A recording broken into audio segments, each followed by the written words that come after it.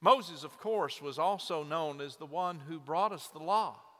God gave him the 10 Commandments and other laws that followed that were brought to the Israelites through Moses' leadership. So Moses has a special mystique when it comes to who he was in our faith, and also we know that actors have portrayed him on the big screen, much to our delight. In fact, I want to share a story this morning about Moses as we get into this particular text this morning. And this story comes from Henderson, Texas, my very first appointment. And at my very first appointment at First United Methodist Church in Henderson, Texas, I know the Rosses were there. They remember a man who was the custodian at the church named Jesse Charvis. Now, Jesse had been at the church longer than any of us who were on staff at the time. He knew his way around the building. And he used to help all of the young pastors out, especially this one. Tom was on staff there once upon a time. And you need to know this about Jesse. He was totally deaf. And he'd gone deaf due to a degenerative nerve condition, but he could communicate quite well. In fact, he spoke very clearly and very loud and at a very high pitch when he spoke. And his deafness did not deter him in any way in speaking to us. However, in communicating to Jesse, we had to do it via writing. And sometimes he could read our lips, but it was best just to write out everything, and you could have a wonderful conversation with Jesse. Now, Jesse also loved to talk politics, and this was in the 1980s, right? This was the day of Ronald Reagan and the first George Bush. And I remember an event that happened while I was a pastor, an associate pastor there in Henderson in the mid-80s. Jesse Charvis' favorite politician, Jesse Jackson, was coming to Tyler. And I knew that Jesse loved Jesse Jackson. It was not only that they shared a name, but there was a lot of mutual respect there. Now, I know we may not have a lot of Jesse Jackson fans in the congregation today, but Jesse Charvis loved Jesse Jackson. And so when I heard that Jesse was coming to Tyler, to the Oil Palace, I thought this would be a perfect opportunity for Jesse to see one of his heroes. And I asked Jesse if he'd like to go and see Jesse Jackson. And he said, of course he would. Now, what you need to know, at this time in my life, I drove a 1952 fully restored Ford pickup that was gorgeous. I'd restored it Carnival red. And everybody in town could see me coming because I had the only 1952 Carnival red pickup in Henderson. Now, the pickup did have a couple of drawbacks. It didn't have air conditioning. And you had to roll the windows down in order to get any air circulating, so it was quite loud from both the engine and the wind noise. And I guess the biggest drawback was it wasn't the easiest thing to drive because it had no power steering, so when you drove it, you had to really manhandle it. I had pretty big biceps back then because of the truck. Now, I realized shortly in our trip, 25-mile trip to Tyler with Jesse, that I was at a severe disadvantage. There was no way I could write any note to Jesse to communicate because I had my hands full. And Jesse sensed in the midst of our drive, shortly into our drive, that it was a bit awkward. It was a silent trip, silent except for the fact that the wind was rushing through the cab and the engine was roaring. And then all of a sudden, out of the blue, Jesse broke the silence. And he said to me, "Do you like Charlton Heston?" I said, "Yes, I love Charlton Heston." He could understand. And he said, "I love him too. Do you like the 10 Commandments?" I love the 10 Commandments. One of my favorites. Jesse said, "I love the 10 Commandments too." And then he said, you know, in the Ten Commandments, when Charlton Heston holds that big stick up and the Red Sea parts?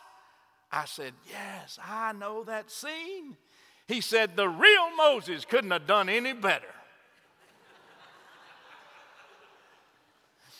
You know, I've thought about that story for years and years, about that fun trip we had to Thailand. But I also have thought about how Charlton Heston was also one of Jesse's real heroes, and how Charlton Heston rode to Jesse's delight on the coattails of Moses. Now today we're going to also talk about Moses. We're going to talk about Moses as this priestly pastor leader type to the people, and how last week we read about how the people were complaining, they were murmuring, and today we're going to pick up right there. Last week they were murmuring about not having any meat, and God had given them manna from heaven, but no meat. And so today we pick up with God providing the meat. Let's stand for the reading of God's Word. Exodus, the 16th chapter, beginning with the 9th verse. Then Moses said to Aaron, say to the whole congregation of the Israelites, draw near to the Lord, for he has heard your complaining. And as Aaron spoke to the whole congregation of the Israelites, they looked toward the wilderness, and the glory of the Lord appeared in the cloud. The Lord spoke to Moses and said, I have heard the complaining of the Israelites. Say to them, at twilight you shall eat meat, and in the morning you shall have your fill of bread. Then you shall know that I am the Lord your God.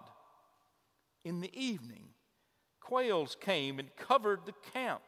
And in the morning, there was a layer of dew around the camp. And when the layer of dew lifted, there on the surface of the wilderness was a fine, flaky substance, as fine as frost on the ground. And when the Israelites saw it, they said to one another, what is this? For they did not know what it was. And Moses said to them, it is the bread that the Lord has given you to eat. This is the word of God for the people of God. Thanks be to God. You may be seated.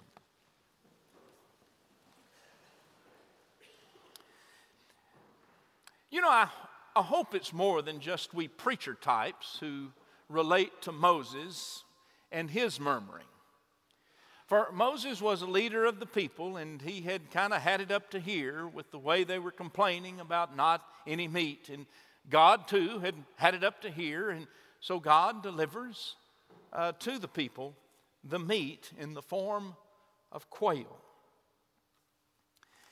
Now, I heard a story not long ago about a pastor, kind of in the Moses tradition, who was visiting a gentleman in the congregation, an older man, who had a reputation of being quite a murmurer, if you will.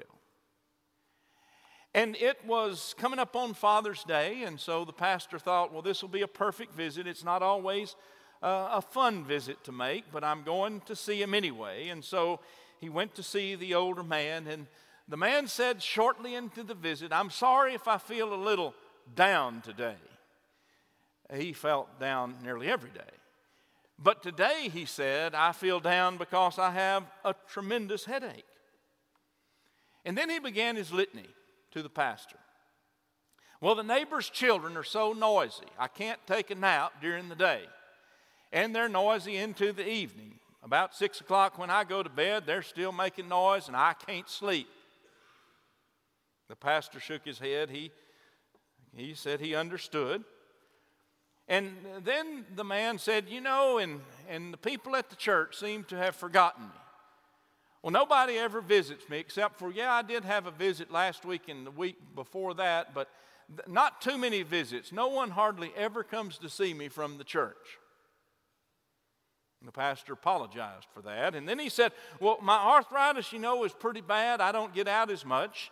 Said it's actually to the point that when this horrible weather sets in, I just don't feel like moving around at all. And then it was one complaint after the other, and for nearly an hour this conversation went on until finally the man said, "You know what, preacher? Talking to you, I don't have a headache anymore." And the preacher said, "Well, you've given it to me." And as we discussed last week, this is kind of the way Moses is and the way we preachers can get from time to time. I mean, Moses is complaining. Remember what he said last week? He said, "God, why did you give me these people? Why don't you just kill me? Do me a favor, kill me." And today we pick up right there. Still murmuring. The people murmuring. The preacher murmuring. Everybody's murmuring. They're in the wilderness. They've been lost for 40 years. They're looking for a new homeland. It doesn't seem like they'll ever find it. They've forgotten about the fact that the Passover had passed over them and the plagues that killed so many people in Egypt didn't harm them. They forgot about Moses and the big stick and the waters parting and them walking through and the Egyptians not having that great luck. They grumbled. It was as if they were saying, "What has God done for me today?" You know, the ironic thing is that often it's people who have the least to complain about who find themselves to be the worst murmurers. And there's something about when we have so much, we feel like we deserve more. The old adage, the grass is greener on the other side of the fence. John Galsworthy once described us when we get into this murmuring fit as being people who build dungeons in the air. I love that. You know, I've known people like this. Haven't you known people like this? In fact, I know one person real well like this. It's me. Now, I'm going to confess here before everybody, Tom, that I am a murmurer. Did you say you knew that? And I too find myself complaining too much about too little. And I hope that if you today could confess to a little bit of murmuring, that you too will follow suit and realize a good day to confess. But what is the hope for those of us who are murmurers? How can change happen to we who are grumblers? And is there any cure for our complaining? Today I want to talk in terms, maybe not just to the fathers, maybe to all of us, but especially on this Father's Day. I hope that we will take note of what I would call a cure to the syndrome of murmuring. And first, I would say that the most important thing that we could possibly do if we want to get to a different place regarding our attitude is that we need to confess that sometimes we are the ones who are petty. Sometimes it's we who have much who seem to want more. Sometimes it's actually we who ask the question, "God, what have you done for me lately?" And I've been thinking a lot in terms of this grumbling, mumbling, murmuring kind of aspect, and remembering my grandmother sitting on that piano bench in her home and the lesson she was trying to teach me at an early murmuring age when she would play that old hymn, "Count your blessings, name them one by one. Count your blessings, see what God has done. Count your blessings, name them one by one. Count your many blessings, see what God has done." You know, it doesn't hurt any of us, anytime, even daily if it fits, to go ahead and confess our pettiness about our own murmuring. And really the point of the text this morning brings me to the second point that I think is so very important for us to remember, and that is to acknowledge God's provisions. It goes right back to the old song. to count our blessings, to acknowledge what God has done for us, the best remedy, the best cure to the murmuring syndrome. You know, the people that Moses was addressing, his people, the people he was leading, God had provided manna for them, manna in the wilderness. It was God who brought that manna down. It was like dew that fell in the morning, and they could make it into a cake, and it was sticky and solid and nutritious, but it wasn't enough. They wanted meat. And God, in the story again, provides the meat in the form of the quail who came. And we're told that flocks of quail and other birds trying to make it from the Red Sea to the Sinai Peninsula often fall exhausted, and they're very easy to catch. And this must have been what was going on there when the children of Israel had so many quail, so much meat to eat that God had provided. And we can also remember the story about how God also made water come out of a stone when their need was for drinking water. It was Moses and that stick again. He struck the stone, and the water poured forth for the people. So when we look at what God had done for the children of Israel, you ask the question, well, why on earth could they possibly murmur when God had provided so much?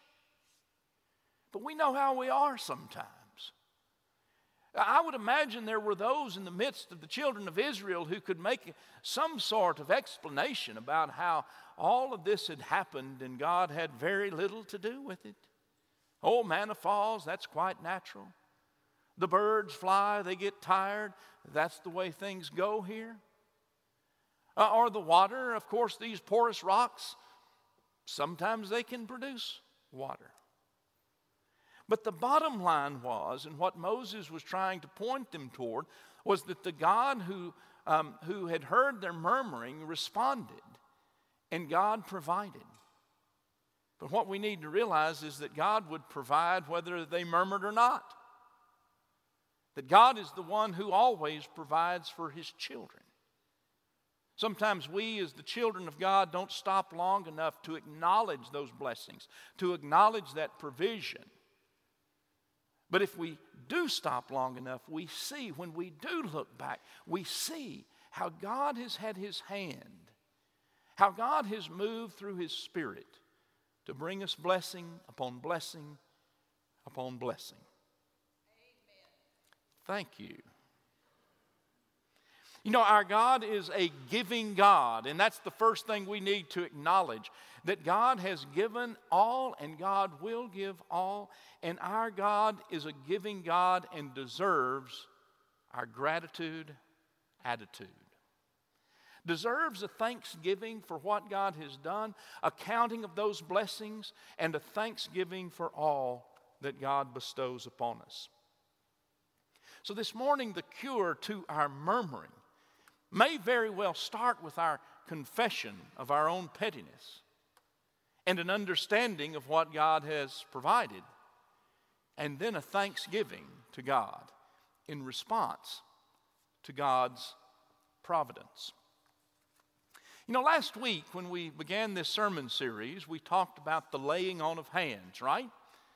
How when we lay on hands in the Christian tradition, it's a word of transferring the Spirit of God to another. And we talked about the laying on of hands related to Scott and Reagan Gilliland, who were ordained through the laying on of hands as elders in the United Methodist Church. But we also talked in terms of how the laying on of hands that we first experience as people of faith is through our own baptism. It's the laying on of hands and through the symbol of water that we recognize who we are as children of God and filled with God's Spirit. Now, in thinking about all of this, I thought about the most powerful experience of the laying on of hands in baptism that I have ever had in my life. It too happened when I was young, even before Henderson. It was in my own home church. when I experienced the very first baptism that I was allowed to participate in, given that invitation by the pastor of the church, the Reverend Jim Bankston. You know, Jim, when he came to our church, he stayed about 5 years, and Jim was from the little town down Highway 31 of Malakoff. And so he was in the same county, and so he knew the people well. He knew our ways. And Jim was a little more progressive than most people in town, I'll have to admit, more progressive theologically and more progressive socially. But we loved Jim. And so we let Jim be a little more liberal than the rest of us because we loved Jim. And I remember one of the things Jim did that changed our congregation. This was in the late 1970s when Jim announced one day, after talking to some of the leaders of the church, that we in Chandler, Texas, we were going to host a Cambodian refugee family. And then in giving us some information about what that would mean, he said, well, we need to know this. These people are refugees. They are coming from a horrible situation of war in their country. And they're coming here, and we're going to understand that they're coming to us as people who are of the Buddhist religion, and we're not going to force our Christian ways on them, but what we are going to do is love them. And what we're going to do is we're going to teach them the ways of life here in Chandler, Texas, in the United States. We're going to teach them the basics of language. We're going to teach them how to count money and how to read and write. We're going to get them jobs. And he said, and we're going to love them. Well, a few days later, into the little town of Chandler and into our United Methodist Church there came this family. The father of the family, Ping Tai, and his wife, Su Siv. And they had 5 daughters, and they were like stair-stepped daughters. There was one in her early 20s, all the way down to little Tai Ping Tai, who was 6 years old. And people came out of the woodwork, not just from our church, but from other churches, to love on this family. And to volunteer in the afternoons to help them with those language skills and to help them enculturate, basically, into our society. They hadn't been there very long. Ping Tai and Su Siv and the older children had jobs. The younger children were in school. When Ping Tai said that he needed an interpreter brought in from Dallas because he wanted to discuss some matters, we'd already been halfway prepared for the fact that this family might not stay long with us because it would be very difficult for them in a little rural town, and that they might want to transfer to the city where they would have other people who spoke their language and who knew their own cultures. So we were prepared. But when the interpreter came down and when Ping Tai started sharing his story, that wasn't his issue at all. He had one question he wanted to ask of us at the United Methodist Church in Chandler, Texas. And the question was, why do you people love us the way you love us?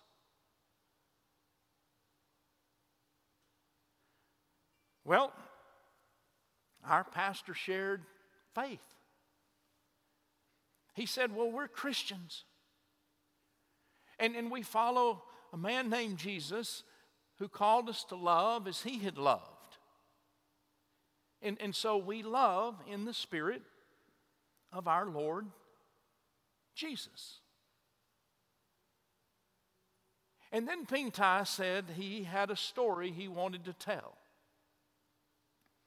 And he told about how his family back in Cambodia had a nice farm. And during this period of war, that farm was burned. And the house was burned. And they were set afoot to flee to a refugee camp. how horrible it was. How the husband of the oldest daughter had been shot by the soldiers. How Noy, who didn't smile, one of the middle daughters, had her teeth pulled for the metal they contained. And then Ping Tai told about the youngest child in this family, the son of the oldest daughter, named after his grandfather, and how he starved to death on their run across their country. He wept when he told his story.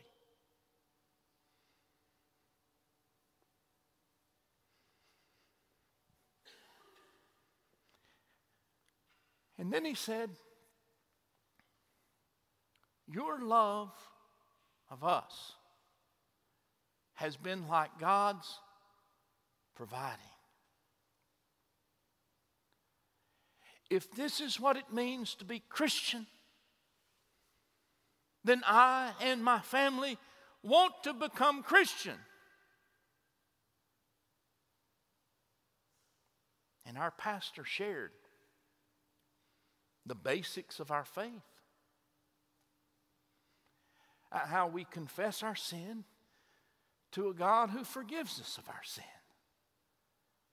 This God who made that ultimate sacrifice and show of His love on a cross. And how resurrection is the hope that we have in our faith of new life when this life is over. And he talked about baptism and the importance of baptism and the new life that we receive in the symbol of baptism. And Ping Tai said, then I and my family, we want to be baptized Sunday.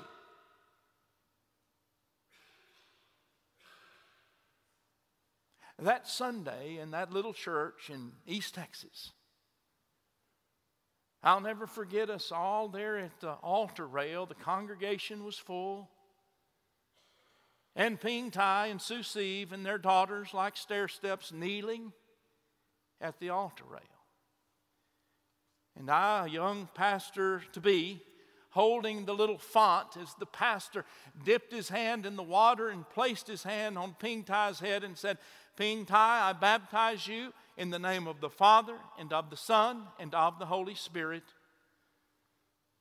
And I would put my hand on the pastor's hand as he baptized all the way down that kneeling rail until he got to the little 6-year-old, Tai Ping Tai. And she had her familiar grin from ear to ear. And when the pastor put his hand on her head and said, Tai Ping Tai, I baptize you in the name of the Father and of the Son and of the Holy Spirit, she said with a smile and a grin as big as you can believe, thank you. And the congregation laughed. It was funny. It was cute. Here we were in this holy moment, people fighting back tears, and we get to Tai Ping Tai and we baptize her, and all she can say is, thank you. And there might have been a skeptic or two in the crowd who might have said, well, that child didn't really understand what was going on. I mean, she doesn't hardly know any English words, and two of the ones she did know, she was just trying them out that day. Thank you.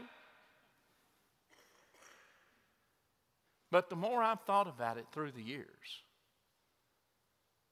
the more I've come to believe that the most appropriate response that we, any of us, could make to our baptisms is to say thank you to God for all that God provides for us. To say thank you as loudly as we can, to say thank you with joy to overflowing in our hearts. When we think of the God who first loved us and chose us, thank you is such an appropriate response. You know, I've thought about it the last several days and what's going on our borders right now. I don't have a political solution, and I certainly don't want to get in a political debate. But I have longed for a day of the past when churches, even in little bitty towns, were willing to say, let me help. They'll be welcome here. We'll do what we can in hopes that we can all be changed and can say to those who find life very painful right now, you're loved. You're loved in the name of our Lord Jesus, who told us to love as He has loved us. May we pray for our leaders. May we pray for those who are caught up in the pain of fleeing Honduras and maybe other places. May we pray that we will be a people who don't complain about things when there are other people who are dealing with life and death issues. That we can recognize the God who provides and can be thankful. May we think and pray fervently that God will send an answer to our leaders. Amen.